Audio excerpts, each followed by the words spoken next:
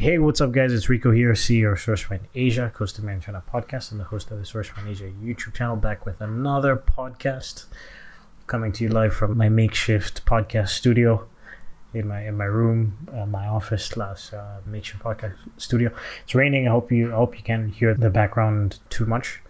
So this episode is a little bit of a different one. I've said that a few times, but this is very different. So I got interviewed by this website called MarketWatch. They deal with international business, financial reviews, economics, and a little bit of entrepreneurship, of course, and then a little bit of politics. So they have this series called their Founder Spotlight, where they basically interview entrepreneurs in different industries, and they ask a bunch of cool questions like, knowing what you know now, what would you do differently? Who are three people that influence you throughout your life in entrepreneurship? What makes your company stand out from its competitors? Like, where do you see your industry going in the next 5 years? What led you to start your company? So it's that kind of article. We actually released the answer to one of the questions as a teaser in last week's episode. That was episode 161. The question was, what would I have told myself if I knew what I knew now about business and life? So if you listened to that episode last week, this is going to be the full version of that. So they sent it, and the way it works is with these, and I'm noticing this a lot with I've been getting featured a lot more in articles and blogs and shit like that. They send you like a list of questions, and then you're supposed to type out your answers, and then they have like a word count. Now, if you guys are wondering why we don't have a blog, it's because I hate fucking having to sit down and type out shit like this. Like, I'm actually good at writing articles. I'm good at writing essays and stuff. I always have in school, and I've always gotten like good grades. And my teachers would say that I'm a good writer. But the thing is, I'm a perfectionist. So when I sit down and I fucking write a blog, I can't just fucking write 300 words or 500 words and just bang it out in an hour like Michael Michelini can. I'll write it in 1 or 2 hours, and then I'm going to spend 12 hours perfecting it. And it's just not really a sustainable way of creating content. So that's why I like the YouTube and stuff like that. But it's cool now because I have my team. So what I did was I basically recorded my answers in voice message form on WhatsApp and sent it to the team to be transcribed into the article. And then there was a word count limit. So we had to cut down some of the answers and stuff like that. Then as I was doing it, I was like, man, why don't we just download these audio files as MP3s and then release it as a podcast? So the MarketWatch article isn't out yet. We'll link it up in the show notes when it is. I'll definitely mention it in a future episode, but this is basically my answers to the article in full form, in full audio form, that we spliced together into a podcast. So without further ado, enjoy. I don't want to be a product of my environment. I want my environment to be a product of me.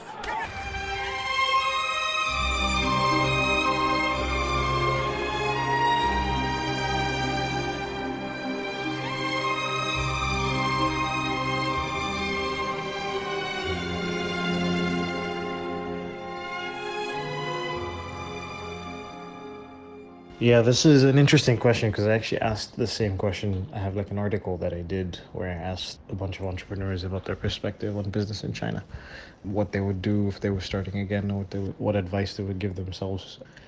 So, I mean, there's two parts. I think there's the China business specific answer, and then there's the general business answer. So I'll start with the China business specific answer. I think what I would tell myself, I would say maybe spend a little bit more time building the relationships with your suppliers on a personal level. I mean, I spent a lot of times in factories. I think over the last 5 years, I've probably been to well over 100 factories, and there were times where, I went on sourcing trips with clients or even just myself and my staff, where it was 2-3 days or even 5 days. I think the most amount of time I spent in one factory, multiple factories, was a 10-14 day trip in northern China, where it was just like most of the time in the same factory, but going to other factories as well. And you learn a lot from those. In fact, I have a video called 5 Days in Antong, where that was one of those sourcing trips. You learn a lot from spending that amount of time with the management staff and the owners of the business and things like that.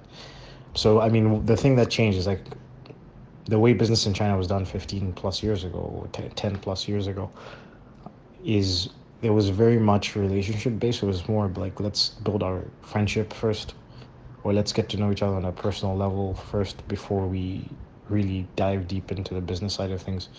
And if you did that, then that works in your favor. That's why a lot of stuff in China was handshake deals over drinks and things like that. Well, like my business partner, China Mike, I mean, he's talked about it before. Like he would have business meetings where he's traveling from another city to the factory. They would talk about business for 5 to 20 minutes, and then they'd end up, partying for a day or 2 days. So that's kind of the way it was done before. When I came on, I took a little bit more of a restraint like approach. I took a little bit more of a Western business approach. Is like if I went for a business meeting with the factory, I would be there for most of the time. I would be there for like 2 hours, have the actual business meeting, and then when they would want to invite me to have lunch or dinner or whatever, I would excuse myself because I'd be like, look, I need to get back to the office. We're paying our driver hourly. I can't really have the driver stay too long. Like I would have some, and then also I had other meetings. So I was very like strategic in the amount of time, or yeah, how I allocated my time towards those trips. Like I said, I did spend a lot of time with factories, and sometimes I would say yes to a lunch or yes to a dinner, but I tried not to do that too often because a lot of times it can feel like a waste of time. But again, just my perspective, one time when I spent 10 days in northern China, in Nantong and Suzhou and stuff, I learned from hanging out with the boss a little bit more of a like what happens is the facade gets dropped. So the first day that you're hanging out, they're trying to put their best face forward, and not be too emotional or anything like that. And then you end up like spending the entire day together, lunch, dinner, and all that stuff. And then after dinner you have drinks, and maybe you go to like a KTV, which is for Westerners, it's just like a karaoke bar, baijiu and more drinks, and you meet his friends and all that stuff. And then by the next day when you're having dinner again, all of a sudden like the conversation would shift to, hey, by the way, I've been thinking like if your client could do this and that, it would be much better for us and our relationship on our communication, or the management of the orders. So these would be, things that they would never really say to a client directly unless they built this sort of trust or relationship with them. So I think there's a benefit. That's what I would tell myself, is just spend a little bit more time with these owners and managers of the factories, because it's going to give you more insight into how they think, how they view their business, and how the relationship between your client and the factory can grow or develop. Sometimes you learn that maybe the factory isn't the right factory for your client in terms of how the perspective they have on the business. I had another situation where I was with a factory boss, and over time there were some issues. I was brought onto the project to try to help fix those issues, and in the course of spending days with him, eventually I was making suggestions on how to improve things in his factory, how to systemize, how to get better. And then he eventually just told me, he's like, I'm happy with just keeping our business the way it is right now, and the size and the way we operate. Like I don't want to get a bigger factory. I don't want to spend so much time improving all this other stuff. The only reason is like if it was up to me, I would never do any of that stuff. I'm just only doing it for this particular client, which was a big red flag for me, because that meant that from the top of the business, meaning the owner and then the rest of the business, nobody really wanted to implement any improvements. And the client was trying to expand and take their business to the next level, but then your factory doesn't want to do that. And if you're pumping 80% of your goods through that factory, that's going to be a problem, right? There's going to be a stage where the growth from the client doesn't match the growth of the factory, and that causes a lot of problems. So it's really important to spend that time with your partners. In terms of just the general business, what would I have told myself starting out? As a consultant, I think I would have just told myself to respect my ability and time more. And what I mean by that is just basically when you're starting off, even though my business partner had a lot of experience, I was inexperienced, so I felt sometimes a little bit guilty to ask for certain things from clients, or I was undercharging for services. And then also, what happens is you end up taking on certain projects with clients that you don't particularly work well with, just because of the money, and because like again, it's you're not lacking a little bit of confidence in the value that you're giving. Whereas like now I know, like, we've rejected clients before multiple times, and then we've actually even fired clients before where we worked with them, and then basically after about a month or so we realized that the client, like, it was going to be so difficult to work with that it's not worth the money that they're paying us, and then we would ask if we'd then terminate the agreement. And I can tell you 100% of the times when I didn't respect the value of what we're doing.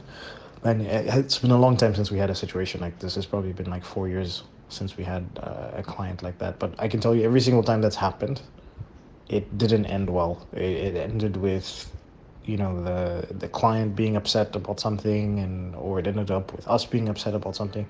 Ended up with maybe some disaster with, the production time with the factory. Maybe like they brought us on and we already knew that this client wasn't giving us all the information. So when we started working with the actual factory that they'd sourced before us, and then we start to see, as we sort of unweave more information, we start to learn all of the mishaps that have happened between the factory and the client, and the client wants us to come in and sort of perform a miracle. So it's always important to like really respect the value that you're giving, and turn that means that you will charge the right amount of money for their services. You'll pick better clients. You'll never pick a client just purely based off of money. It always just has to be whether the working relationship is going to be good or not. Well, I think what makes us stand out from our competitors on one level is, apart from during COVID, I was still living in China for the past X amount of time, like 5 years. Whereas a lot of my competitors don't live in China anymore, or don't live in Asia. We're a young team, like the company is very young, so that's important because we're very comfortable with implementing new systems and being innovative when it comes to the services that we provide.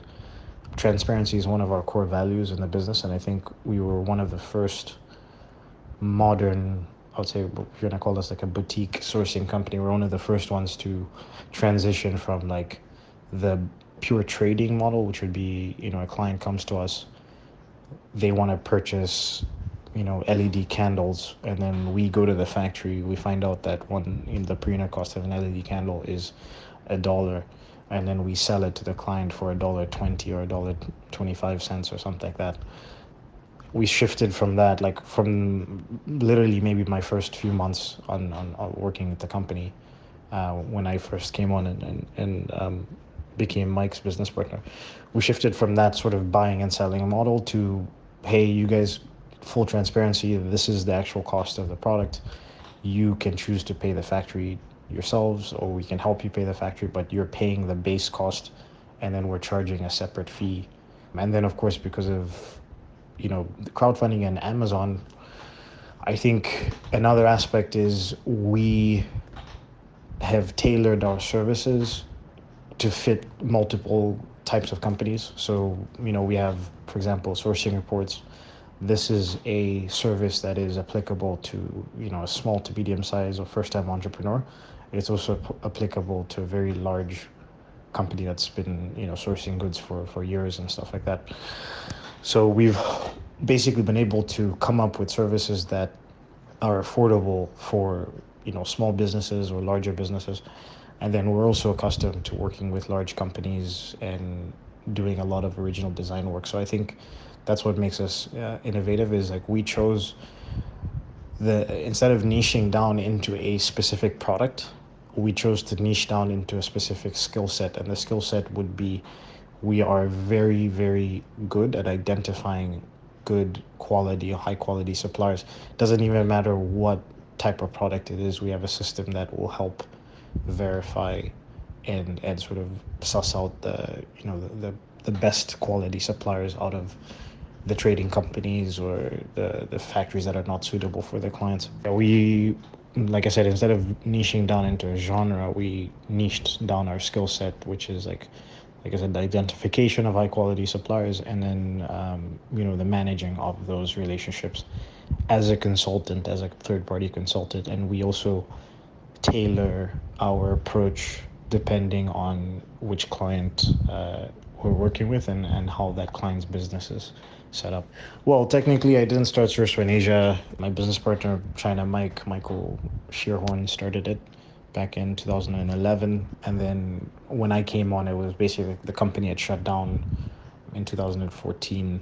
And then he was still getting inquiries, and there was a lot of interest even from his previous clients. So the only reason why he shut down the company is that he was focused on his second business, which is he's an agent for basketball players in China, professional basketball players and semi-professional basketball players. So he had shifted his focus to that.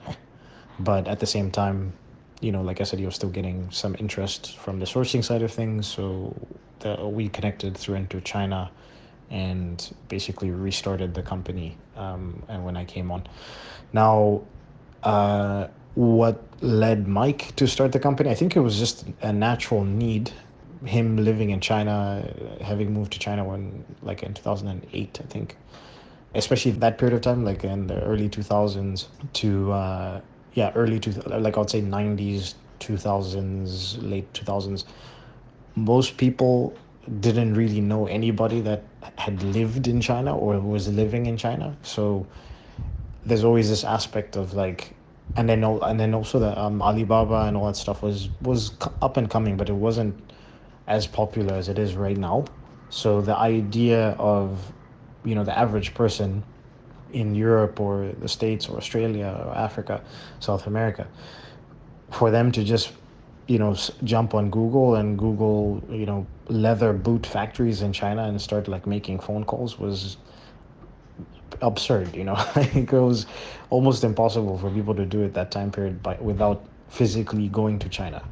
So naturally, when my business partner was here and he was doing an exchange program, he got interest from friends and family back in the States who would say, hey, can you source this product? Can you get this? Can you get that? And I think one thing led to another, and he ended up getting some very lucrative deals with Estee Lauder and a few other big companies in the US, where he was doing a lot of female accessories, hair, sourcing hair and clothing and things like that. So kind of fell into it, and then from there he just built up the interest in the business and kept going with it, and the rest is history, as they say. And then in terms of me, the need is still there, even especially right now with the pandemic. It's almost impossible for people to actually even go to China right now. So there's always going to be that need for sourcing assistance in China, and you're dealing with, when he started it, like barely anybody spoke English at the factories, like the factory staff. Again, Alibaba and 1688 and things like that weren't really easily accessible resources, or not nearly as popular as they are now. So that's pretty much what happens. I think this is kind of a big one because from Canada and I moved to China and I started a business in China, and most of my staff are Chinese, and most of the companies I was working with, besides our clients, clients are from all over the world, but the factories we're working with were in China. I think the importance of systems and how that translates with cross-cultural communication. So, first off, with the systems aspect, I think on an intellectual level, I knew what the importance of systems were because of all the books that I read and my influences, like Tim Ferriss, and the 4 Hour Work Week and stuff like that really ingrained in my mind the importance of a routine and systems within a business. But the practical aspect of this was like when I first got my first employees, my first interns, really. I remember the first standard operating procedure I had to put together was how to sort of research and communicate with factories in Alibaba. And I remember it was because I brought my interns in and I needed them to help with researching factories for, one of our early clients. And I found myself like, because I was coming at it from the Western mentality of like, oh, let's, you just give them the requirements from the customer and then let them figure it out in terms of how to communicate with the factory and stuff like that. Like, here's a list of information that I need. Here's the product, and go to Alibaba and get me, 20 different factory options. That was like my approach. But what I found was then I ended up basically doing, it's like I was doing their job and my job at the same time, because they were asking me questions while I was working on my stuff. They were asking me about how to communicate and research on Alibaba. So I'd constantly be answering these questions. And that happened, over the course of 1 or 2 days. And I was starting to get frustrated. Then I realized that, hey, working in Asia, working in China specifically, is different from working in the West. That means that my approach has to be different in terms of how I deal with my staff. And I realized that I had to be more of a micromanager, even though I'm naturally a macro manager. So I decided, hey, why don't I just like sit down and write out how I would do this. I didn't even think of it as an SOP at the time. I was thinking about it more as a template, but it really was an SOP. And I just wrote down how I would go to Alibaba step by step, what questions I would ask initially to the factory, and then how I would organize that information. And then I gave it to my interns at the time, and then, they started to implement it. And I was like, oh, okay, I should try to do this with other stuff that I do that is repetitive. And eventually, through business books and stuff like that, I kind of just realized like, oh yeah, I need to create, as if I'm going to systemize this business as effectively as possible, I'm going to need to create standard operating procedures around everything that I do. And just knowing like it starts with one, like I started with that first one, and then I think about 3-4 months later I started to just allocate time every week to just write out 1 or 2 SOPs.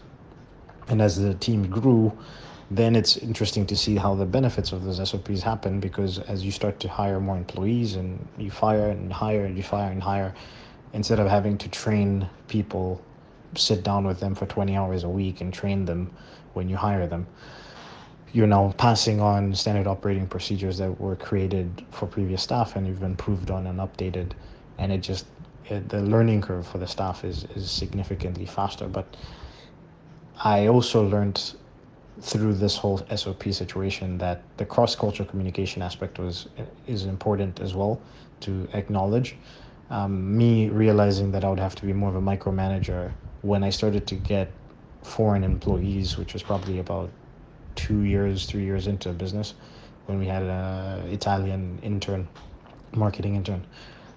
I realized that I had to kind of pull back on the micromanaging aspect, and that wouldn't be the best way to affect him.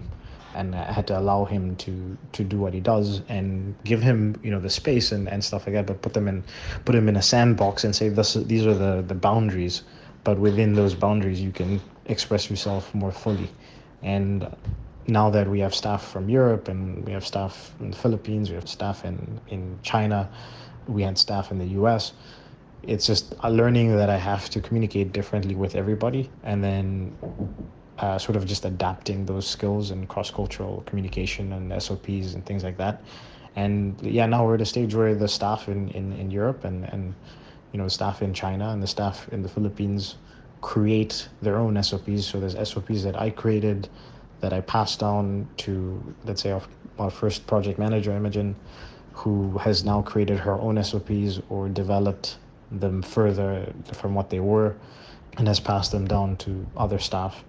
And then, most of my other senior, I would say management level employees, they create their own standard operating procedures, which I then review. And that's sort of how, I've been able to, expand it in that aspect, especially with the cross-cultural side of things, is allowing them to take responsibility from that aspect as well. If this interview was pre-COVID-19, then the answer would have been easier. I think it's difficult because of COVID. I think COVID has changed a lot for a lot of different businesses.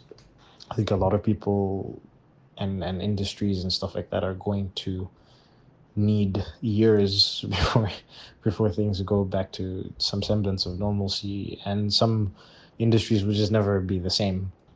So that's a difficult thing to say, like where do I see the company 5 years plus down the line. I have a general plan of where I want to go and where the business goes, but I never really tried to be too specific when it comes to saying 5 years down the line, because you just never know. Like with a business like mine, especially with international trade laws and wars going on between the U.S. and China, it's like stuff that I thought was going to happen 3 years ago happened in a year, or stuff that I thought was going to happen way further down the line, happen sooner. Like, so there's always major changes. I will say that I that's part of the reason why I live in the Philippines right now, is I want to expand the business outside of China. I want to source product from different countries like the Philippines, like Vietnam, like Cambodia. That was kind of my goal for this year, actually. Was I was going to start to travel to, I already went to Indonesia this year and started to get some contacts there. I'm in the Philippines now, starting to get factory contacts and product manufacturing contacts. And I had planned to go to Vietnam and Cambodia.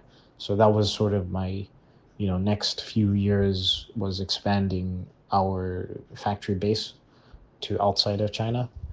I think with the political situation on a global scale, the view of China is shifting further. So I think there's going to be more of a need to get a supplier base or network outside of China for certain products, and for people that take a stronger political stance and don't want to source products from China. With the business as a whole, I think what we want to do is we want to tighten up our services. We want to, some of the services that we have are like really valuable services, just people don't know that we have them. So a big part of that is the way our website has been structured. So currently we're in the process of redesigning our entire website, restructuring a lot of the services. The way we approach email marketing is also changing, and just marketing in general. We started to get more into the paid advertising side of things. So there's that side of things, is like tightening up our services and just making it more premium, which part of that has been empowering our senior project manager to basically run the operations. And then she's on track to be promoted, which has then allowed me to focus on more of the high level stuff with regards to marketing, with regards to tightening up services, with regards to the expansion that I just mentioned, in terms of going to other countries and sourcing products from other countries, creating, and another big part of this is creating strategic partnerships with other companies that are feeding clients to us, and that we're also obviously also feeding their services to our clients. So building that sort of ecosystem. For example, we deal with a lot of our clients in the original design space are crowdfunding people, and they've been, a lot of times they're students from certain programs like the Enter China program. There's also 90-day FBA with Riley Bennett and Lorenzo Payman. Those guys are, in the Amazon FBA space, so they have students going through their situation, their program, that is feeding into us. And then at the same time, obviously, when we have people that need assistance on crowdfunding or Amazon, which is often, we also are, leveraging our partnerships with those guys and helping our clients get those services. So I think it's building more of that network. And then really, if you're talking about, where I see the business, let's say 3 years from now, 5 years from now, we are starting to transition into more of an information-based. We want to have more information-based services. So whether it's courses or certain services that are not really tied to physically being in China, but more in the teaching space, consulting calls, which I've done before in the past, but we want to create courses and video courses and master classes that would be evergreen and online and available for anybody who wants to maybe do it themselves or wants to just improve how they work with suppliers and things like that. So that's definitely the plan business-wise. On a personal level, I mean, I'm in the Philippines. The plan has always been to spend less time physically in China. So my goal this year was to move to the Philippines and then sort of go back to China every quarter and be like 3 months off, like 3 months in the Philippines and then 1 month on in China. That's not really a realistic option right now. So we'll have to see what happens next year. But I'm very happy in the Philippines, and I'm happy to be. I chose the Philippines obviously from a business standpoint, but also but mainly for personal reasons, because I love it here. I love the weather. It's a more comfortable life. The cost of living is lower.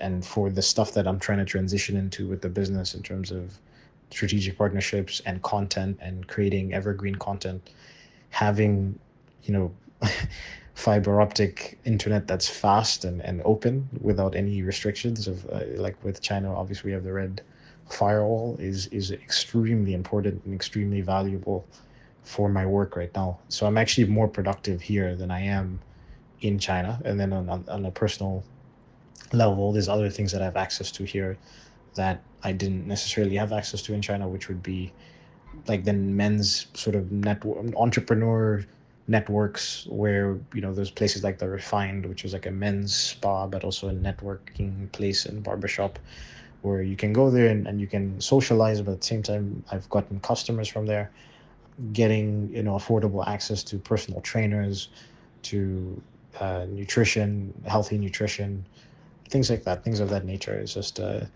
that's sort of where I'm at, and I don't have any plans of leaving the Philippines right now. So we'll see what changes in the next 1 to 2, 3 years. But I see myself being here for a while, especially with the proximity to China. I'm a 2-hour flight away from my office in Guangzhou, so that's extremely important.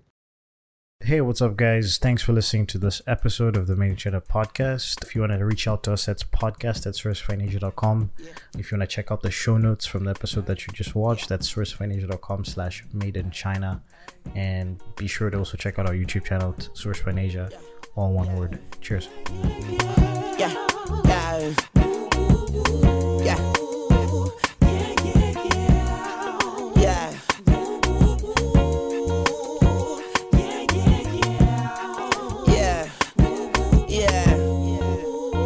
Valentino. When I get up all in ya, we can hear the angels calling us, and we can see the sunrise before us. And when I'm in that thing, I make that body say,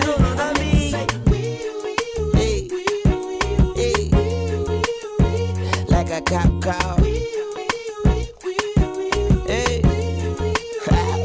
I make you say, doing the buck in the latest drop. I got stopped by a lady cop. She got me thinking I could date a cop.